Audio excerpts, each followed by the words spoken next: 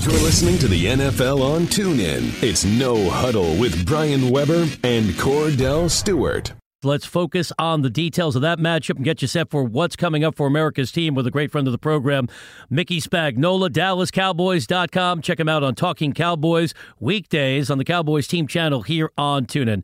Mickey, I know Cordell wants to talk to you about Dak Prescott, so I'm going to start on D. How important was it for Sean Lee to come back from his hamstring injury and play well in that pivotal win over the Giants? Yeah, it sure made a difference in the way they played defense, didn't it? He just means so much, and I understand, the little saying about next man up and people have injuries, but I think everybody can see that the next man up's probably not going to be Sean Lee. He ends up with 18 tackles, tackle for a loss, which was a huge tackle for a loss. Thought it changed the momentum of the game when he dropped the end around for an 8-yard loss. Has a pass defense. I mean, he was just all over the place. And, that's the Sean Lee that shows up now, that when he's played in the 7 games that he's played in this year, the Cowboys are 6-1. So he makes a significant difference on not only how well the defense plays, but how well they're organized and how well he kind of tips people off of what's coming and what's not. Mickey, we could run off a multitude of stats that we end up seeing Dak Prescott ending up with, but one that I don't think is talked about enough is 0 sacks in this last game after the interchanging of this offensive line, particularly at the tackle position on the backside.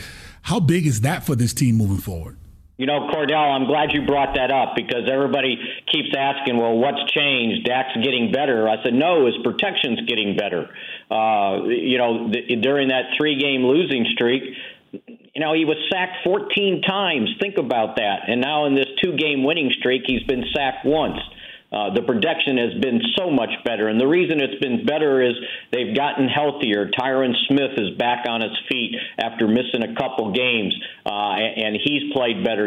For a period there, the one game, they lost Zach Martin with the concussion for a half of the game. And so you don't have Tyron Smith in there. You don't have Zach in there. And then you have La'el Collins trying to play through a back problem. The offensive line was struggling, but I think with Tyron back, Zach back, and give La'el Collins a lot of credit because, for the last 2 weeks, he hasn't practiced. They're trying to get his back to calm down, but he's gone out and played well at right tackle. So I think that, this is Dak's improvement that everybody wants to say is happening now that he understands how to play without Zeke.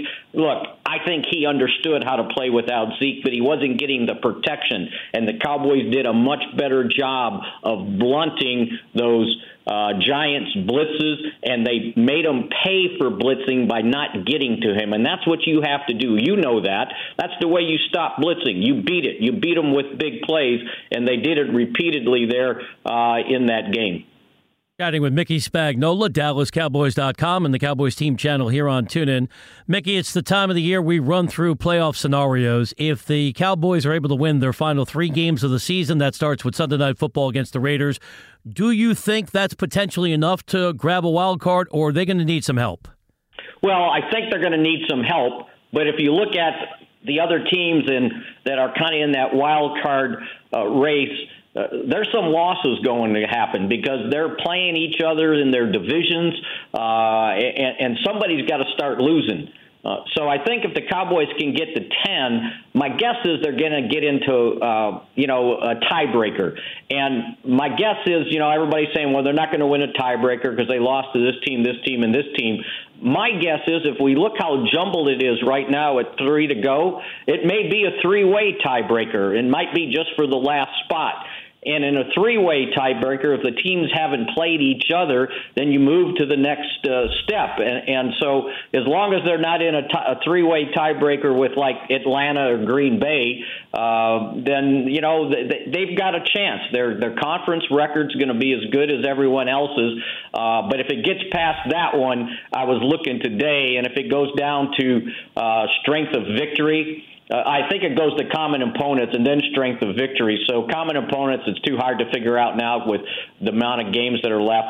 Strength of victory, theirs is not very strong, and that's why they're sitting there in 10th right now for that final 2 wild card spots. So we'll see where it goes, but I think that they've handled this very well by just saying, hey, we just got to go 1-0 this week. They've reduced the magnitude of the goal of winning 5 straight. Now you just have to win 3 straight. And I think as long as they look at it like that, then I think they don't get overwhelmed by having to run the table that they needed to with 5 games to go. If I'm correct, I think I've seen so far that on their schedule they have 11 NFC games. They lost 4 so far, and they have 2 of the last 3 in front of them to hopefully obtain a chance or get a chance to get into the dance. Is this team good enough, you think, with what they're doing right now that Sean Lee is back? You think they're good enough to be able to make a run if they get into the postseason and win probably their first game under Dak Prescott in the postseason? Well, let me add one to that. They get through this game, Ezekiel Elliott's back. Uh-oh. And that's huge, too. And I think that you might look at this team as pretty dangerous if Sean Lee's on the field, the offensive line's healthy, and Ezekiel Elliott's back on the field. And I understand they've run the ball decently over the last couple of games, but it's still not the same as if Zeke was in there. He runs for touchdowns, and I know Rod Smith finally ran for one. They ran for a 15-yard touchdown. It might be the only one they've run from distance since Zeke's been out. So that's what they missed. They missed the threat. Now, I don't know, Cordell, if you can see this or not, but it just seems to me that once Zeke went out, boy, teams start blitzing. It's almost like they don't care if they get caught on a run while they were blitzing the quarterback because they don't think these running backs can go the distance. I think they played a little bit more conservatively when Zeke's out there because they know if they throw one into the flat when you're blitzing, chances are, there's a good chance he may just go 70 yards on you.